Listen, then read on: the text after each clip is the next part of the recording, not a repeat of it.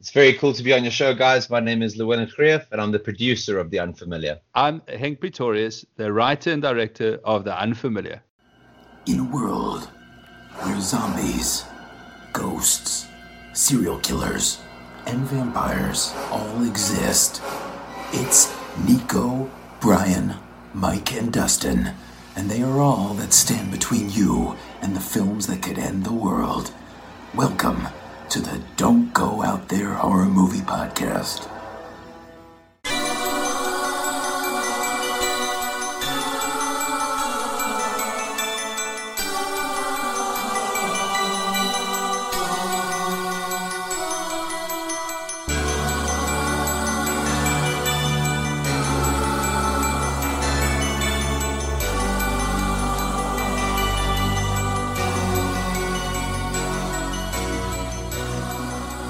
Welcome back, everybody, to the Don't Go Out There Horror Movie Review Podcast.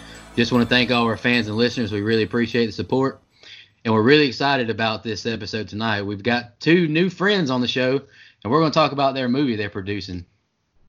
With us, we have Henk and Llewelynn, co-founders of the British-based production house Dark Matter Studios. They've accomplished nearly everything as independent filmmakers and have now signed a cinema deal with the U.S. and U.K. for their new independent horror film, The Unfamiliar. Henk, Llewelynn, thank you for joining us. How are y'all doing? Thank you very much, man. It's a pleasure to be here. So, guys, we got a little bit of a sneak peek of your trailer, and the movie looks amazing. I can't wait for everybody else to see it. Can you tell us a little bit about The Unfamiliar? So it's basically about a British army doctor comes back from war, thinking she's got PTSD, only to find out there's something more sinister going on in her house. So that's basically the elevator pitch. Okay. Does the movie have a little bit more of a philosophical or a hidden meaning than what you just described, maybe? Oh, absolutely.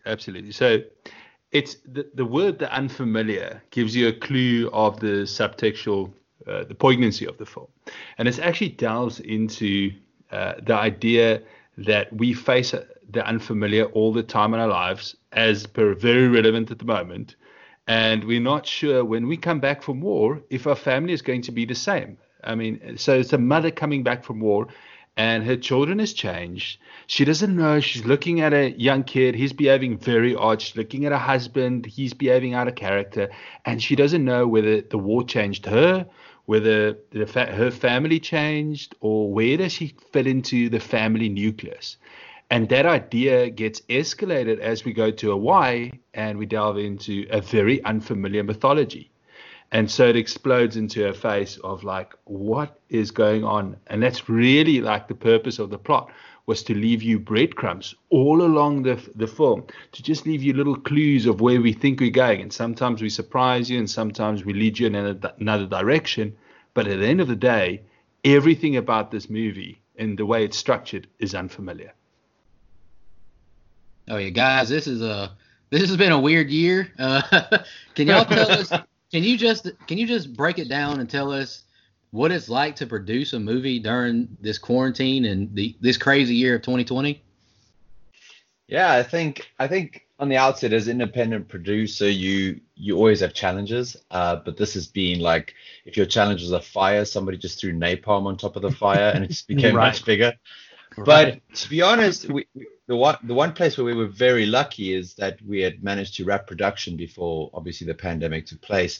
But as you know, from a producing perspective, once you've actually produced the film, that's only half your job. The other half of the job is actually to get it out to the audience and to sell it and to, make sure that you have a really strong marketing plan, that you're teaming up with the right distributors. And we managed to pull that off. Actually, Henk and I left the US mid-February to come back to the UK, and then I came back to South Africa. And shortly after that, we did the deal with, Vertical for the US, and then we did the deals for the UK and for South Africa, and then all the other territories. But I think, to answer your question, during the pandemic, the biggest challenge now is to get through all the noise, because the cinemas have closed. Cinemas are sporadically opening, but no one really knows what to do. They've done surveys. Some people don't want to go because they're afraid of the fear that the media has shown them. Other people want to go, but they're not sure if the numbers are going to be there. And then you've got the studios who have spent a lot of money, big budgets, big marketing, and you've got the independents who have, a range of different budget levels, which is us. But what has happened now is that everyone's attention is online. So that audience has moved from the cinema right onto their couch and subscribed to Netflix or Hulu or whatever their choice is. And now you've got to go, okay, fine. The good thing for myself and Henk, and what's exciting for us, is that we feel like we're sort of in a field now where we've all been given a hunting rifle and we're sort of going for the same game, because at the moment there's no competition on how many billboards you can get and how many adverts on the buses and stuff like that. Everything has gone online. So your message has to be so strong, has to be so clear, and you have to get through all that noise and still get to that horror fan or that, that fan that wants to see the film, and say to them, look, you're being presented with all of this, but we want you to watch ours first, and this is why. So I think that challenge is always there, but I think more so there because everybody is online now. So you're online not just with your film, you're online with everyone else that is fighting for that attention economy from the consumer. So, I mean, that is very challenging. But so far we've been, working 12 hours a day because we've got nowhere else to go, and just work on the marketing plan and get it out to the audience. Absolutely. Speaking of the audience, I mean, you guys have had quite a journey. You're going from the comedy to the horror genre. Are there any similarities or any differences, between the two genres there? Yeah. So some of my first films were comedies, and it was teen comedies. It was so much fun looking back at it now. Right. I really I don't know about you guys, but I really, really, really miss that time. Yes. Yeah, I mean, we just have fun, and so there were teen comedies, and I analyzed the timing kind of in retrospect, because when I made them, and I wrote them, I was just in the moment writing these films for this market. And then I thought, there was an actual timing to a laugh, and there's an actual timing to creating tension. And then I started realizing how much of that is similar in horror, where you create a scare, and you have a setup, punchline, and a laugh, and you have a setup, scare, in a horror film. But if you do the setup a little differently, you get an offbeat laugh if you're talking comedy, and then you get a offbeat sort of scare, which is sometimes scarier. So the timing, if you look at almost like from a musical perspective, and when you're making a horror, it's very similar to comedy. And there was so much I learned. But of course, the genre and the way it translates, it's much more intensive in horror, that you actually need to know the filmmaking process behind it. When comedy, we can make a comedy like we're sitting here, and I can cut to you and cut back to me and maybe have establishing shot, and we can be funny as hell and people could watch it, like all the stand-up comedians you see.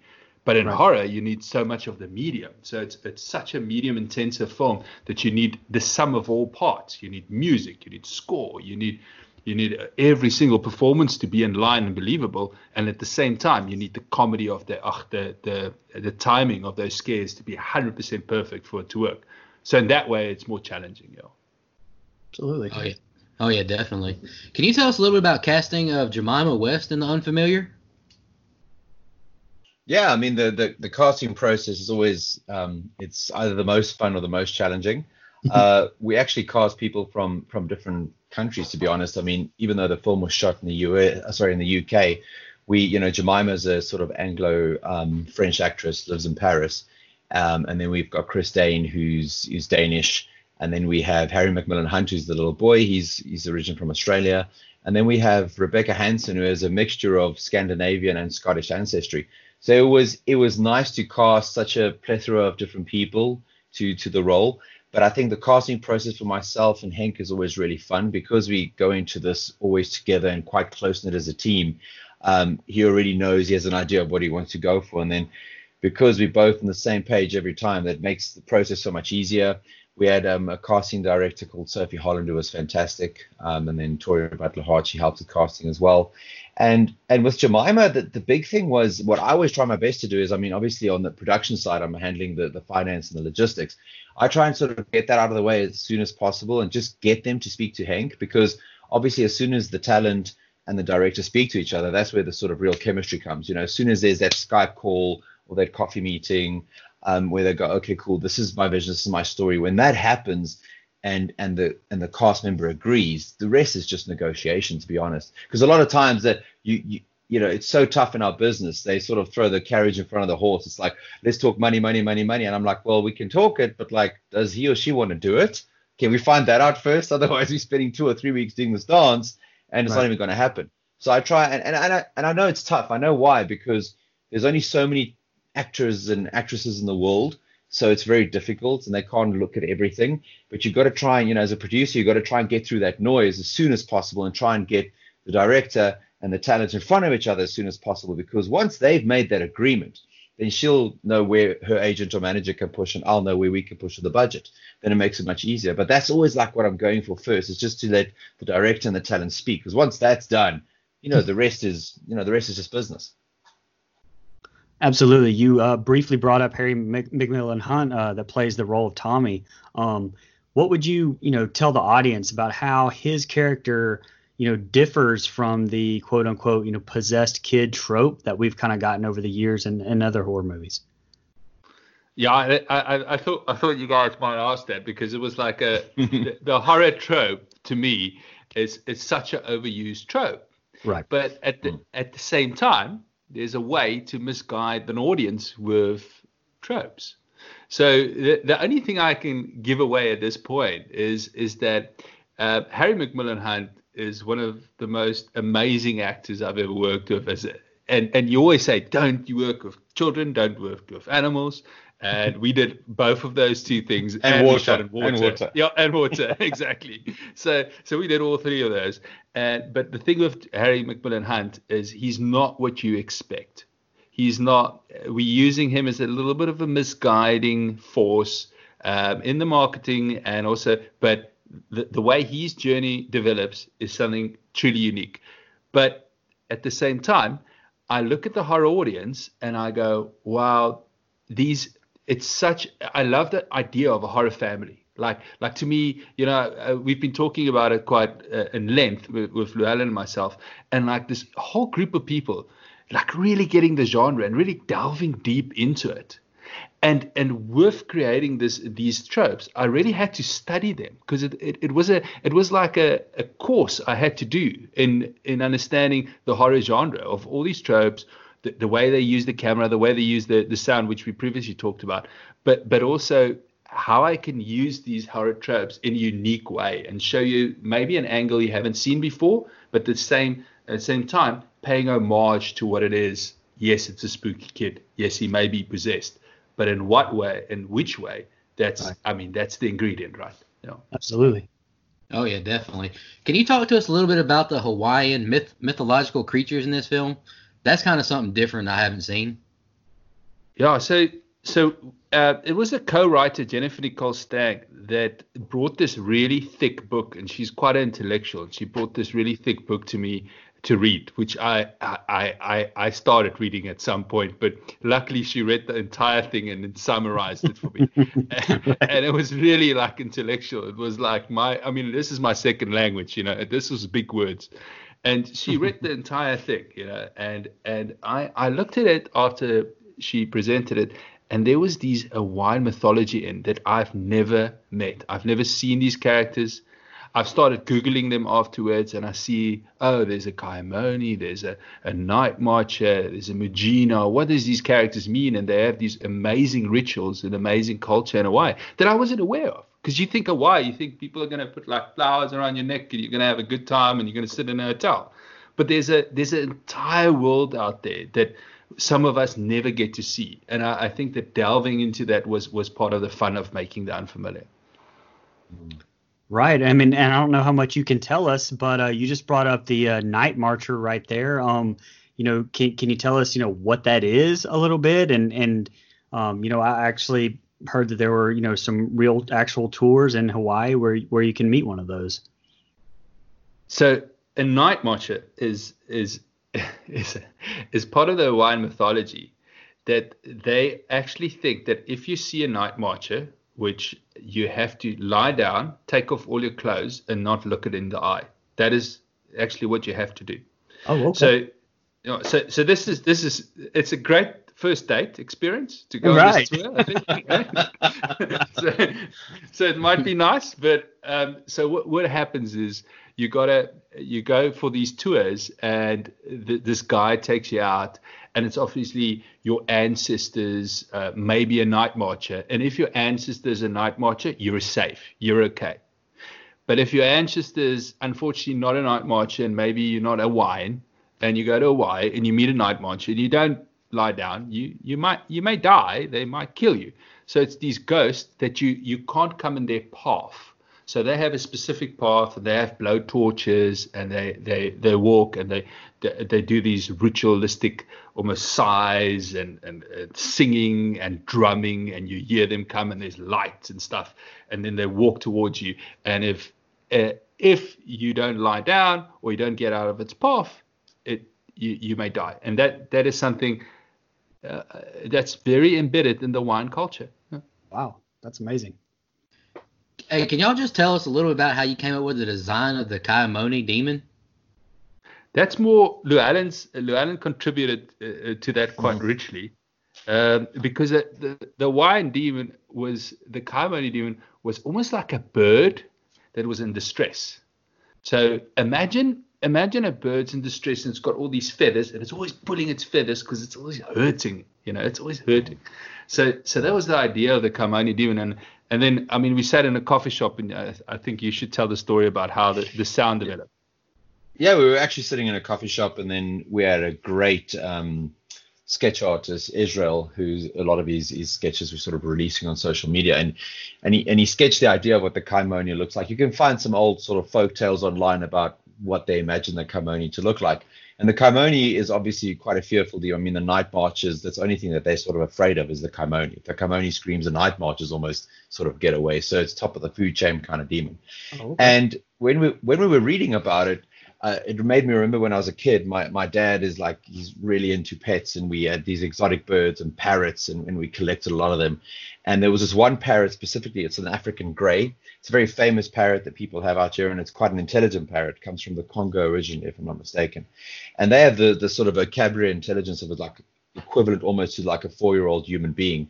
So they're quite emotional, and they're quite attention seeking, as most toddlers at that age are.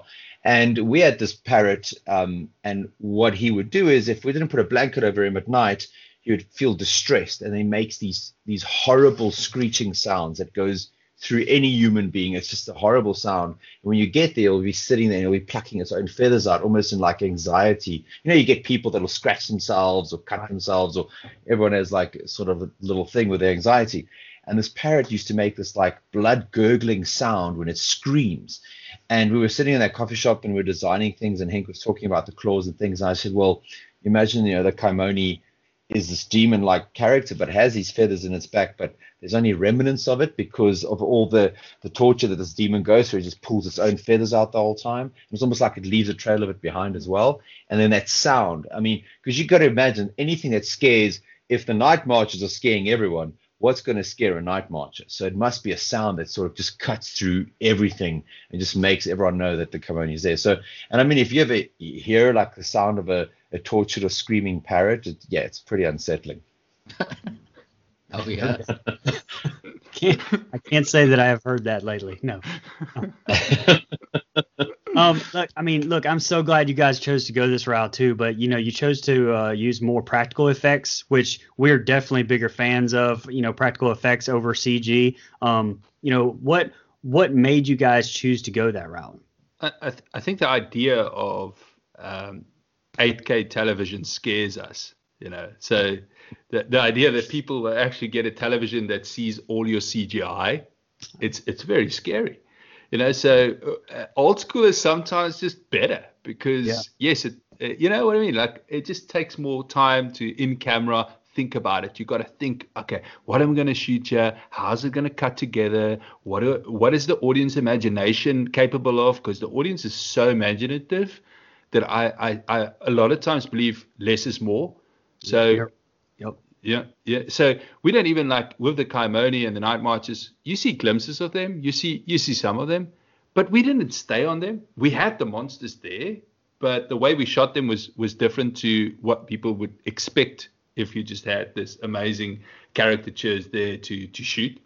And we sort of had the same idea with the in-camera effects, where we would show you someone dropping through a table, and we would physically figure out how would we do that. Or someone underneath a car that just drops towards her, and we'll physically have a car there. And sometimes it's a little bit of a practical effect, but that will be physically a car. And I promise you feel it. Like there's nothing like a true reaction to an event, watching it on an actor's face, seeing the car dropping into the screen, and even me sitting there in front of the monitor going, oh, like this. That is the reaction you'll have as an audience watching it, because it was real. And I think that authenticity plays such a big role. And the more in-camera effects you can do and successfully do, the more authentic your emotions are, the more authentic your film feels, and the better it will age. Yeah, and I'm so glad you brought that up about being the less is more thing, because, we love The Conjuring. I love The Conjuring. And, if you just look at that film, we reviewed it. And I said this, during that review, too, that, the first half of that film, when you don't see all of the demon, it actually is scary. It's terrifying, like, because your mind fills in those blanks, and it makes it scarier. And it actually lessens that whenever they finally do show you, and they have the big finale in the third act. It honestly, for me, lessens the scare factor, because now you don't have those blanks filled in. Now you've got what's in front of you. So I'm glad you said that. That's great. Absolutely. Yeah, and your mind is that power of suggestion. Like even there was this one scene in The Conjuring where the little girl says it's standing behind the door, and the camera shows you behind the door, and you're looking in, your brain starts designing something. You're like, is there something there? I don't know. Is it? And I think that's so much better, because sometimes if you make the monster too much of a character, then it's not that scary anymore, because the monster is now almost part of the cast. Whereas if the monster's suggestive, it's never really a part of it. So the characters are the people under threat, and the monster's always in the distance. Because if you see the monster too much and there's a backstory, then you go, oh, hang on, now it just feels like a character in the movie. And that's very fine balance to get. Yeah, that's 100% what makes Paranormal Activity terrifying for me. For sure. Exactly. At all. I have created this in my head and never showed it to you. So. Exactly. Talk to us about the search for the truth that's explored in The Unfamiliar. I think that it ties into what I think of the horror family and the way they dare to go into the darkness to find light. And I've seen that over and over. Like I've always watched horror films, and Llewelynn actually asked me, listen, we got to do a horror film for our company. This is a good thing to do. He loves the genre. And I said, I don't know about it. And he dropped me this box of DVDs and stuff in front of my house. And it was the scariest 2 or 3 weeks of my life. I watched the DVD every night, and it was petrifying. Like I promise you. And then after 3 weeks of that, I started getting into it, and I started seeing the thematics, and I started exploring how people are brave enough to go to a dark place to find light. And you've mentioned The Conjuring. Now, I'm not a very religious person.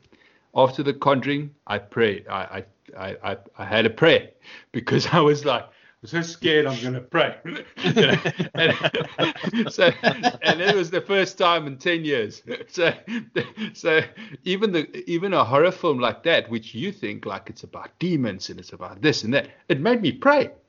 So if that was the Conjuring's goal, it succeeded. Right. So you know what I mean? So you can have a poignant thematic, whatever it is. I don't care whether you want me to pray or whether you want me to understand, let's say, like the unfamiliar better and face your demons. I don't know what your thematic is. Whatever your thematic is, you can put it in a horror film, and audiences will go there with you, and they'll go to a very dark place, and they'll ask very interesting questions, and they will want to have light on it. And I think that's really brave. And I think that's amazing. And I've discovered this in doing the Unfamiliar, and I'm so excited about it that we want to do another one. Like I've done a lot of comedies, and now I want to do another horror film. So I think that's quite amazing of the genre. Yeah, absolutely.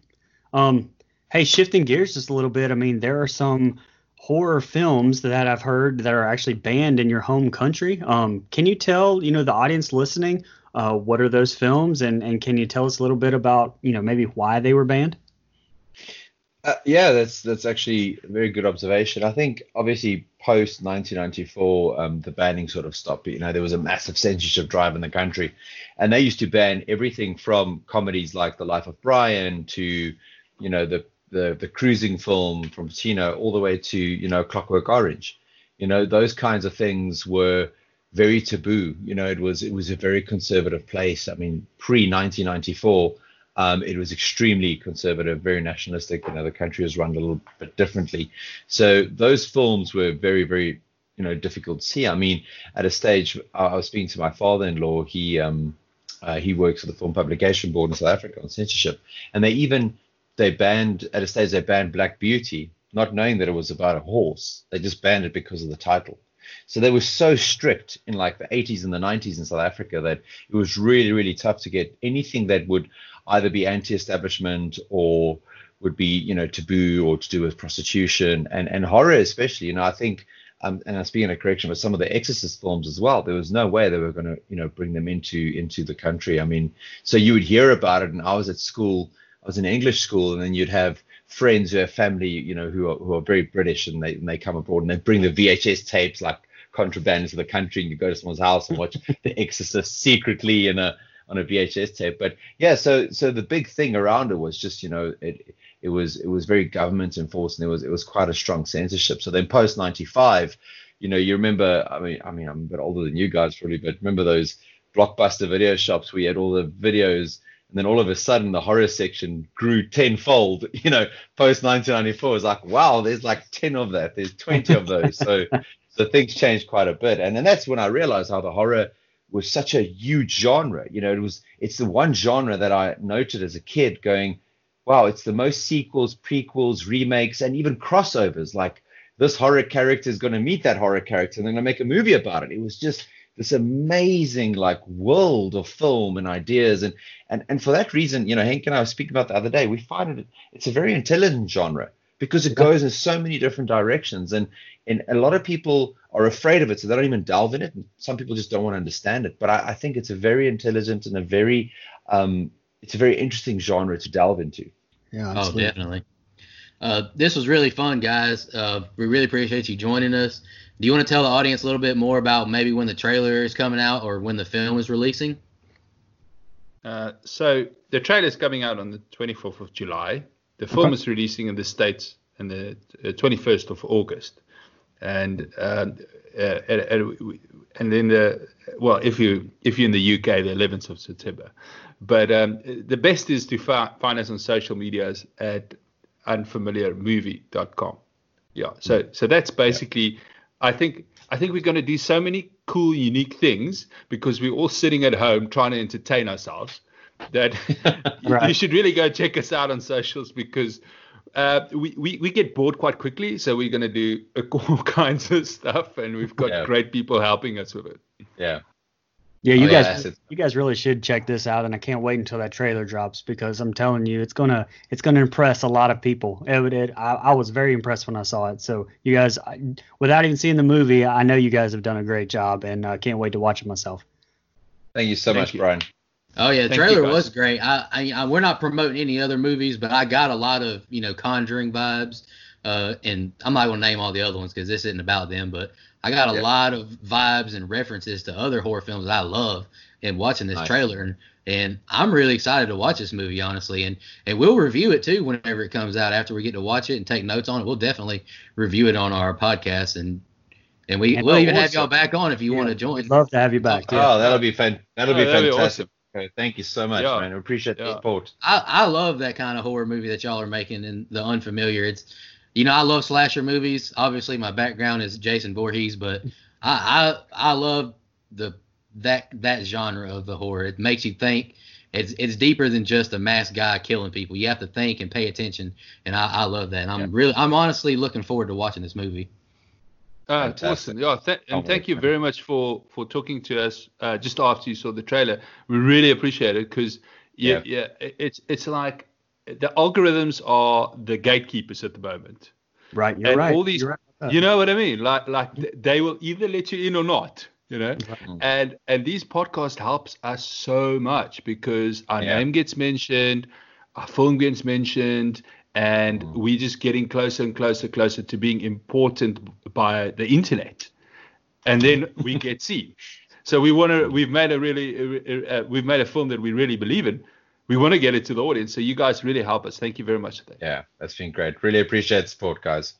Oh, no problem. We really appreciate you joining us, honestly. This was fun. Thank you, Y'all guys. stay safe. Thanks, guys. Bye.